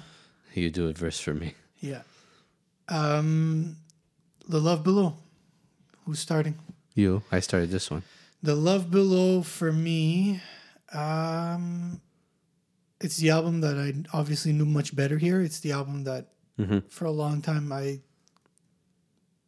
really listened to this album a lot in high school because of having liked Aquemini, having liked Stankonia, owning the compilation, going back to Aquemini, and then this album came out while we were in that age group. So I used to listen a lot to The Love Below. I liked the instrumentation on it. I liked that Andre was doing everything. I liked, again, that it showed someone who was coined as a rapper stepping out of the box. We keep knocking the mics in this episode. Somebody that was coined strictly as a rapper, stepping out of the box, doing a lot of different things, showing variety to the music they can make. I'm going to say it didn't age as well as I expected, but it holds up well. It's still very good. It's a fantastic body of work, but it didn't exactly stand the test of time as you would say a Stankonia and Aquemini, of course, which are perfect albums, as we said, both 10s. I think this one it died down a bit. I'm going to add that I think this is the original Channel Orange. I'm going to add that I think this is the original 808s and Heartbreak. This is the original Kid Cudi Garbage. This is the original... This is the album that fucking starts all this. The Love Below. Steven, I don't have to say anything. You said everything. If it wasn't for The Love Below, rappers would not sing. If it wasn't for The Love Below, these artists would not step out of the box and do something different with their music. I'm talking about rappers, by the way. Yeah. I have nothing else to say. When I put this album on, and I'm being straight honest, and this will sound very cheesy, but I feel very, very happy when I listen to this album. Mm-hmm. The songs on here make me feel great, even though there's a lot of, like, talking about relationship. There's fun to the songs in here. Yeah. There's a lot of laughter in the songs. I find this album's like this. The Love Below is like a movie, like a concept of a movie, like heartbreaking relationship, like all that stuff. And to hear one of my favorite artists / rappers sing and really step out of the box way more than he ever has, and again doing all the instrumentation, playing with his voice and the keys that he uses there's a lot of piano in here too. Yeah, lots. Like let's say this didn't come out, a lot of these artists would not fucking do different things with their music. It's true. It set a standard for like how to step out of the box. Look at the Tyler the Creators, and you mentioned Yeah, I see. That's right? the name I forgot. Yeah, you're right. like fucking you said the Kid Cuddies, the other fucking guys like the Channel Orange and all that stuff. This is a huge influential album. Yeah. It's more important in the influence it had than in the music itself. Could we say that? It's a beautiful body of work. Yeah. What do you give Speakerbox and The Love Below on 10? So we're rating it together. I did. If you don't want to, don't. No. I ranked it together. You know, at the end of these episodes, I'll just I give it together. they're one, right? It's Outcast. So Yeah. I'm gonna give this a 8. I give it an 8. Cool. We agree on a lot of the rankings. Look at that, huh? Pretty cool. After Speakerbox, The Love Below, massive Grammy success. Go ahead. Okay, you just set me up. Yeah. How do you remember that Grammy performance? Yeah, it was nuts. And then they picked up the award for Album of the Year right after. Yeah, it was fucking amazing. I remember that watching it that night, them playing Hey Ya. They won 3 of the 6 Grammys they won that night. Mm-hmm. And I remember that too. They performed the award and they picked it up right away after. Best album. That year. That year, yeah. All over album, not... All around, yeah. Best album. all around, at the sorry. Grammys, yeah. After this, they decide that they're going to do a movie. I don't know how the movie thing rolled out after Speakerbox, The Love Below, to be honest. They just did a movie. But again, country. They wanted to make an album that went with a movie. Yeah. Okay. So it's a soundtrack. So it's a soundtrack to the movie. But it's an album. But it's an album. It's very much an Outkast album. We agree? Idlewild. Idlewild. This comes out in 2006. Mm-hmm. It's their longest album in their catalog. Mm-hmm. It is 25 tracks long, so that's already intimidating. But in time, it's also their longest. How long was it? It's like 1 hour and 18. Okay, so like just 5 more minutes, then... Yeah. They're all in that same ballpark, but it just so happens that their longest one is, in my opinion, their weakest one. Well, yes, this is their weakest album. Yeah. Is it because the movie came with it? I don't think so. Do you think it was an end of an era? I think it was an attempt to do something new again. A lot of artists were starting to toy with the idea of visuals with their albums. Mm-hmm. I know that really took off in the 2010s. I guess they were maybe one of the early ones to do it. Was it poorly executed? Maybe. Well, I think it was poorly executed. I think part of understanding your fan base is understanding what you could do for them. You got to keep them on board. But what year was this? 2006? 6. A lot of like in 2006, you heard what was coming out, huh? Don't forget. Like 2006, there was a lot of it was all club. All club. Well, Outkast stuck it to their guns. They stuck with their usual sound, being like a bit more contemporary, trying to push the envelope. I found this had a lot of more pop elements to it. It did. It had a lot more blues elements. Yes, blues. It was a lot more, there's a lot of jazz elements here too. Mm-hmm. A lot of piano. You said that on The Love Below. This carried into Idlewild. I think that if the movie didn't exist, they would have done way more tracks that didn't have the concept of the movie. So if they would have used the blues and the jazz elements, it might have sounded better if it didn't have to do with the movie theme. Okay. Feel me? I could see why you'd say that, yeah. You feel me? There's Mighty Mighty O is fucking, I love that great song. Track. Yeah. Even what's it called? The Hollywood. Hollywood Divorce with Snoop D-O Double G and with the F. Yeah. Great track. There are great tracks on this, but it just drags. As a soundtrack to the album, it has that inconsistency of like the jazz stuff. It's by far their most inconsistent. But again, look at the theme of the movie and what was going on in the movie, and it played onto the music. Yeah. To whereas if there was no movie to it, they would have made a jazzier, bluesy album. They would have stuck to the roots of that music. Right. Roots. You said it. So. Yeah. I don't think we need to spend more time on this one. I don't, and I hate that I don't have much more to say because it's the goodbye to Outkast. But this album didn't do much for me. No. You rate? Honestly, I got to give it a 6 because out of fairness to ATLiens, ATLiens is as much as I make my case a transitional album, it is a better album than this. It's a good album. Like I said, it doesn't fit with the rest of me. Even less than out, and then Speakerboxxx Love Below. Yeah, I'm really sad that this is the last thing we got from them, but I learned to accept that we said goodbye to Outkast as a group. We have fantastic, timeless music to enjoy forever. Some of the so fucking best music ever. I unfortunately don't need new Outkast music. I'm good with what I have. But at the same time, we didn't need new Tribe music, and that was really refreshing. Mm-hmm. I don't know. I don't know what it would be like if Outkast returned. What do you give this album on? You had to give it a 6 because of what you give ATLiens. Yeah, so you're allowed. You have flexibility. I'm gonna give a 7. All right. Wait, we're not done yet, Steven. We're not. I didn't even have this in my notes, by the way, what I'm about to do. So you go first, and maybe we're aligned. I think we're aligned. Yeah, we have to be because... Well, they called a hiatus after this album. Yes. And then they went on... Tour. 2014.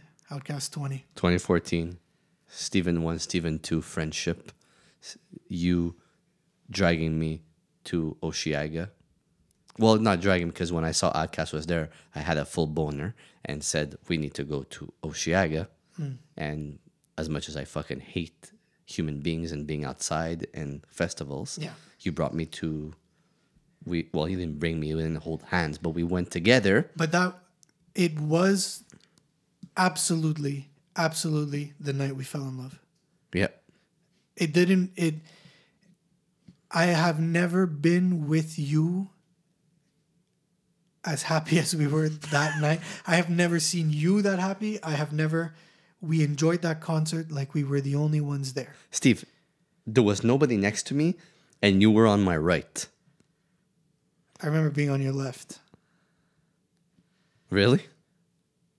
I mean, that's how I remember it. Okay, so maybe I'm wrong. I could be wrong too. I don't like standing on the left of somebody at concerts. I don't know why I feel uncomfortable. So exactly, I was on your left. You were on my right. Okay. But before watching Outkast, we were listening to that fucking idiot. What did we see that day? We saw Pusha T. Yes.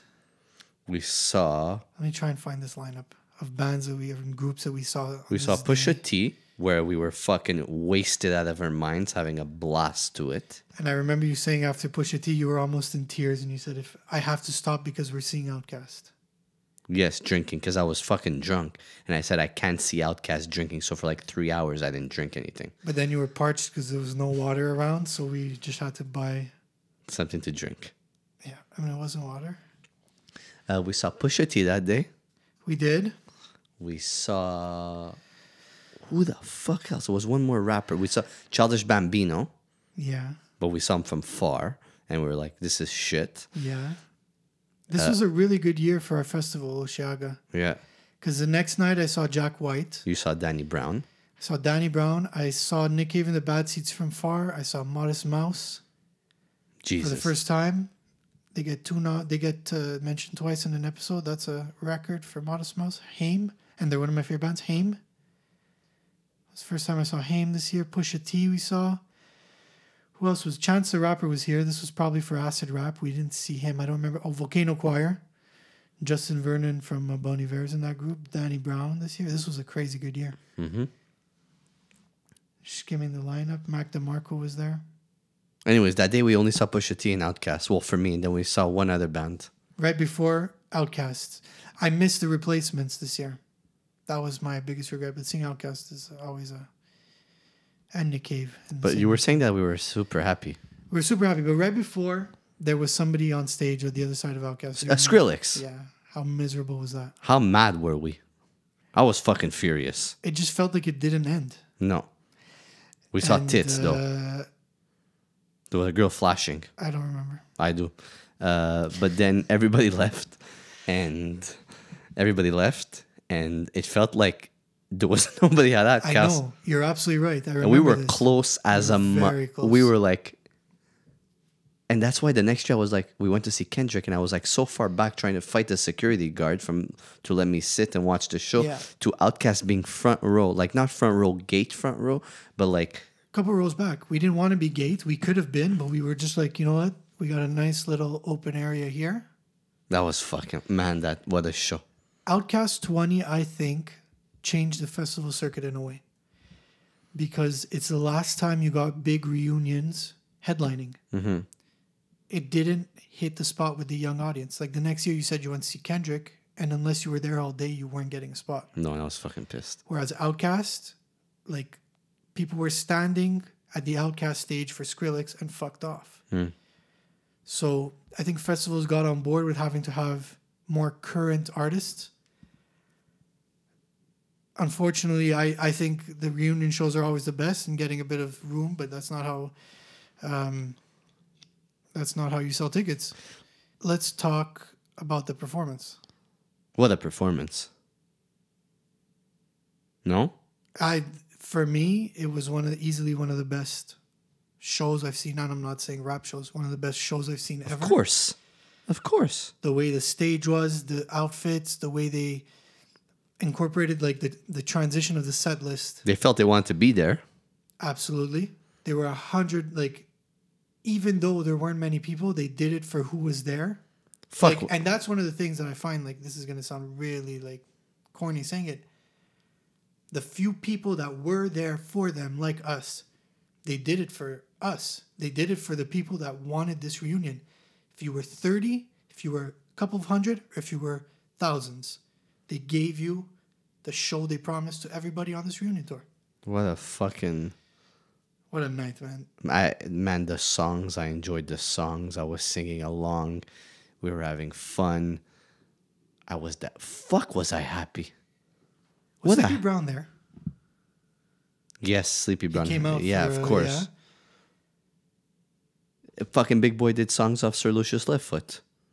Can you get the set list? Not say it, just show it to me after we're done recording. Well, we could discuss it because it was a fucking great show, and I think everyone on that Outcast 20 tour got a. I'm surprised there was no live like album of that, even though like it sounded so good too. Oh man, I was fucking super happy to see them both together. To me, that was like an accomplishment in my life. As much as I saw Cameron and Griselda live, Outcast to me it's probably my favorite show ever. Do you want to discuss the set list? You have it? Yeah. Go.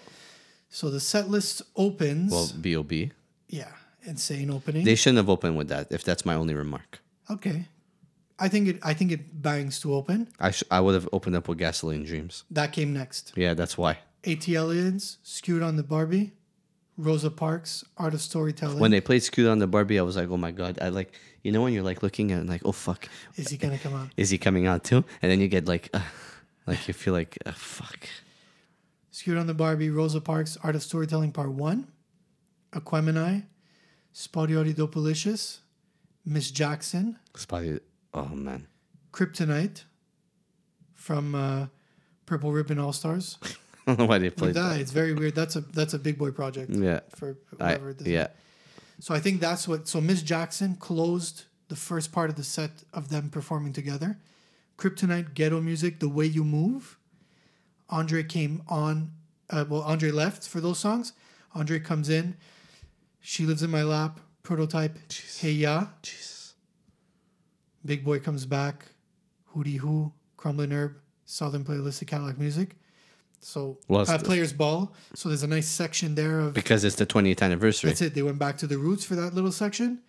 Elevators, Roses, So Fresh, So Clean, a song we didn't mention all episode. International Players Anthem. Fuck. And then they close with The Whole World. It's true. Yeah. But that's on a UGK album. Yeah, exactly. Yeah. But by far their biggest featuring outside of Outkast. Produced by DJ Paul. And then The Whole World to close. I have nothing else to say. Was Killer Mike there? No, fuck. No, he wasn't there? We would have remembered. It's Killer Mike. I guess. But when you're on a high like that, I mean, it's easy to figure. Man, were we happy. Hell of a show. Outcast 20. Um, We were ranking our Outcast albums. We Yeah. forgot to do that. yeah, no, for sure. We're gonna dive with it. That's What time is it? definitely Fuck. on the definitely on the agenda. And in other news, Is there anything else you want to talk about? no, About Outkast? because it ended my life of Outcast perfectly. And just to mention, my friend Greg, friends with Tim and Ant, you've met Greg before. Yeah. Actually texted me that day when I was on my way to Oshiaga to meet you. Met Andre 3000. Oh yeah. He was on his cell phone. Greg went up to him and said, "Hey, Mr. 3000." And Andre was super nice and shook his hand. That's cool. He was probably fucking just walking around by himself. He doesn't give two fucks, Andre 3000. He does what he wants. Plays Yeah. He's earned it. Yep. Do you need new Outcast music? Do you need? I'm sure you wouldn't close the door on it. I wouldn't close the door on it. I wouldn't mind. I just... It's scary, but at the same time, I know who they are, so it's not really scary. You think they could pull it off? I think they could pull it off. If they come out with an album, it should be 10 tracks. Boom. That's it. What do you feel about people who talk about like, when's Andre gonna make an album? When's this and when's that? Like, he's made it pretty clear. He was on the Rick Rubin podcast, pretty much saying the mindset isn't there. Right The now to mindset's do an not there. album. He's fucking walking around playing flute. Let the guy be. Do you think an Andre 3000 album would still be relevant? Do you think it would slap as hard as people think it would? Do you think it's for this generation, or do you think it's better as an idea that maybe one day it'll happen, but it never does? That, and also, nobody wants to hear an Andre 3000 album right now. People like me and you do, but it's not going to attract anybody else. Mm-hmm. Like, people don't want to listen to that. What I love that Andre 3000 does, and he still does, is featurings. He's on featurings. Yeah. And great featurings. He's been on fucking at least 5 to 6 amazing featurings in the last decade. He does the job when he gets on. In like the Rick Ross featuring, I think he has about 1,000 bars on it. 16? Yeah. Yeah. You know? Like what he did with Frankie Ocean, what he's done with so many other Even people. on the Drake track of Take Care. You know, he was supposed to be on Cop Shot the Kid on Nas's Nasir album. Like, Yeah. all this stuff he does. Can we touch really quickly on Big Boy's catalog? Because it's a hell of a good catalog so far. Yes. Sir Luscious Left Foot and the son of Chico Dusty. Chico Dusty. Vicious Lies and Dangerous Rumors, the second album. And Boomiverse, Yeah. the third album. How do you Yeah. feel about those three? The first one is Sir Luscious Left Foot. amazing. Crazy good album. It's up to par with a lot of Outkast albums. Like, he did an amazing job, and he needed to do an album like this where it was all him featurings, choosing the featurings, doing what he had to A do. proper debut solo album that Yeah. isn't Speakerbox. Exactly. Vicious Lies and Dangerous Rumors, not bad. Not bad. Good stuff. He's singing on some stuff. Like, he's playing a lot with his voice, too. Yeah. He's like outside of just a rapper. You see, on Outkast, Big Boy is the rapper of the two, but on this, he's the artist. Yeah. And then Boomiverse. Boomiverse had some really fucking good songs. There was a song with Pimp C. Yeah, it's a good listen. The only song I don't like is the song with Adam Levine, whatever his name is. That was the single for that did the song for Apple, no? Yeah, and they would play that at the Super Bowl. Yeah, I think he's got a good like. I don't think it's a solo career that'll go too far. Let's say because it's still always very much the same now. Well, he did an album with that band, 88 Grams. Yeah, Fantagram. And he's been fucking featured on Run the Jewels. Yeah, he's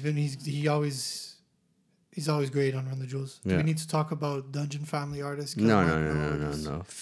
Just an FYI, Future was part of the Dungeon family. Second generation. Yeah. Okay, we got to rank the albums and Say bye. who starts?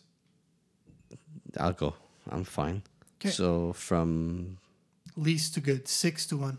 Okay, so 6 is going to be Idlewild. Yeah. You gave it a 7 on 10. Yeah. Give the score again when you do. 7 on 10, Idlewild. Number 6. Number 5, Speaker Box, The Love Below with an 8.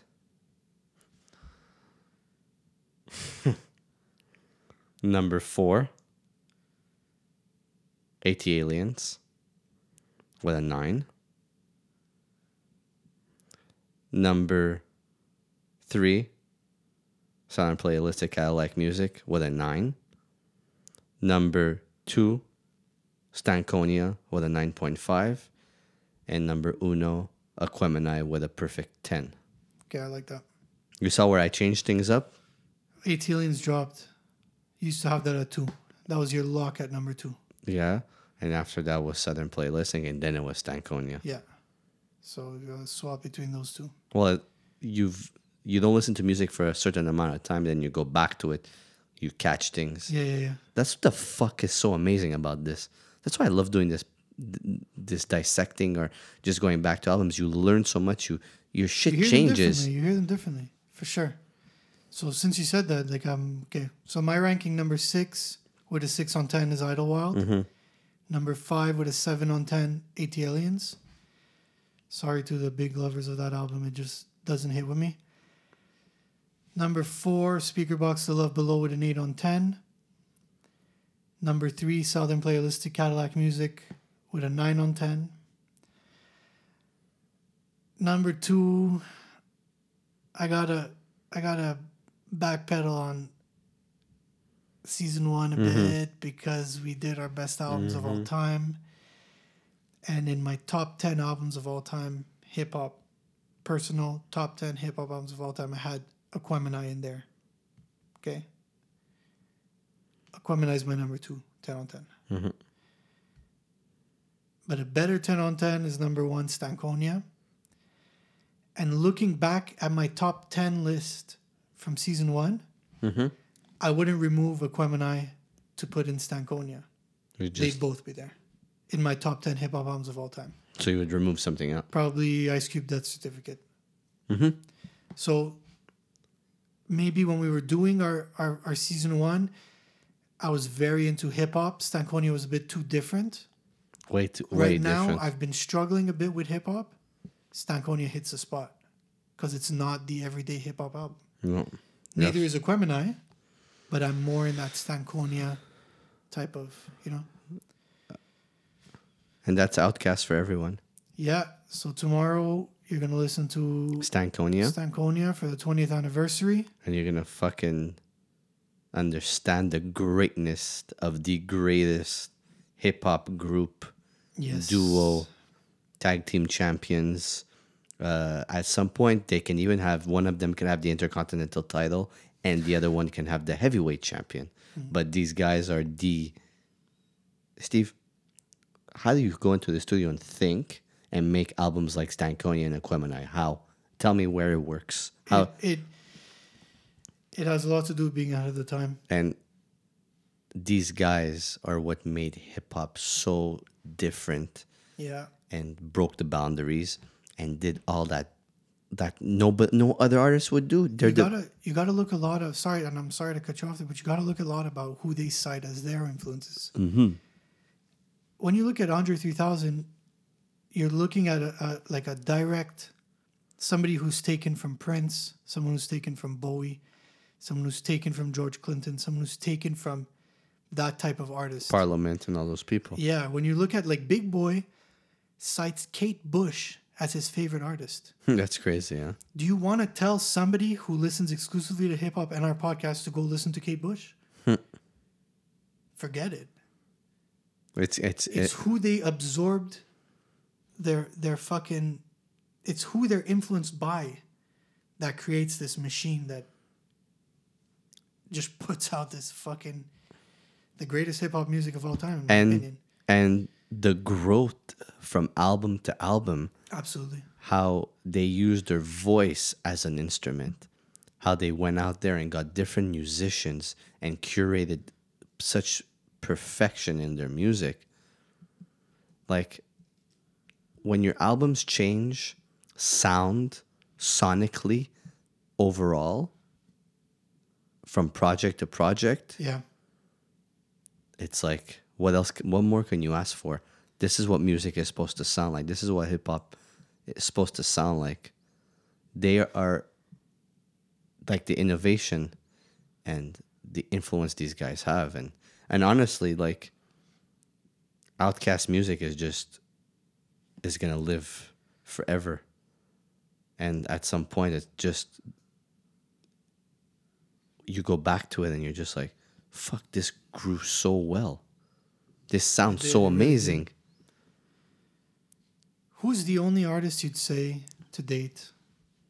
I mean, we could talk about Outkast, their influence, their music but who's the only other artist you think gets anywhere near this? For me, no one's near this, but an artist that follows in these footsteps is Kendrick Lamar. Yeah. Nobody else. No, for sure. I agree with that. 110%. Even the Kanye's aren't. Kanye's ahead. Kanye's in his own lane. This is a very exclusive lane of artists that could do this. Yeah, and Kendrick Lamar has proven time and time again that he could, like Outkast, be different and grow musically throughout the albums. Mm-hmm. Now to end it off, unless you have something else to say. No, I think I'm good. It's time for ELE. Busta Rhymes, ELE 2. That's how you want to end such a great episode? Yes, because it's time. I cannot wait for next week for us to fucking review that shit. Predict.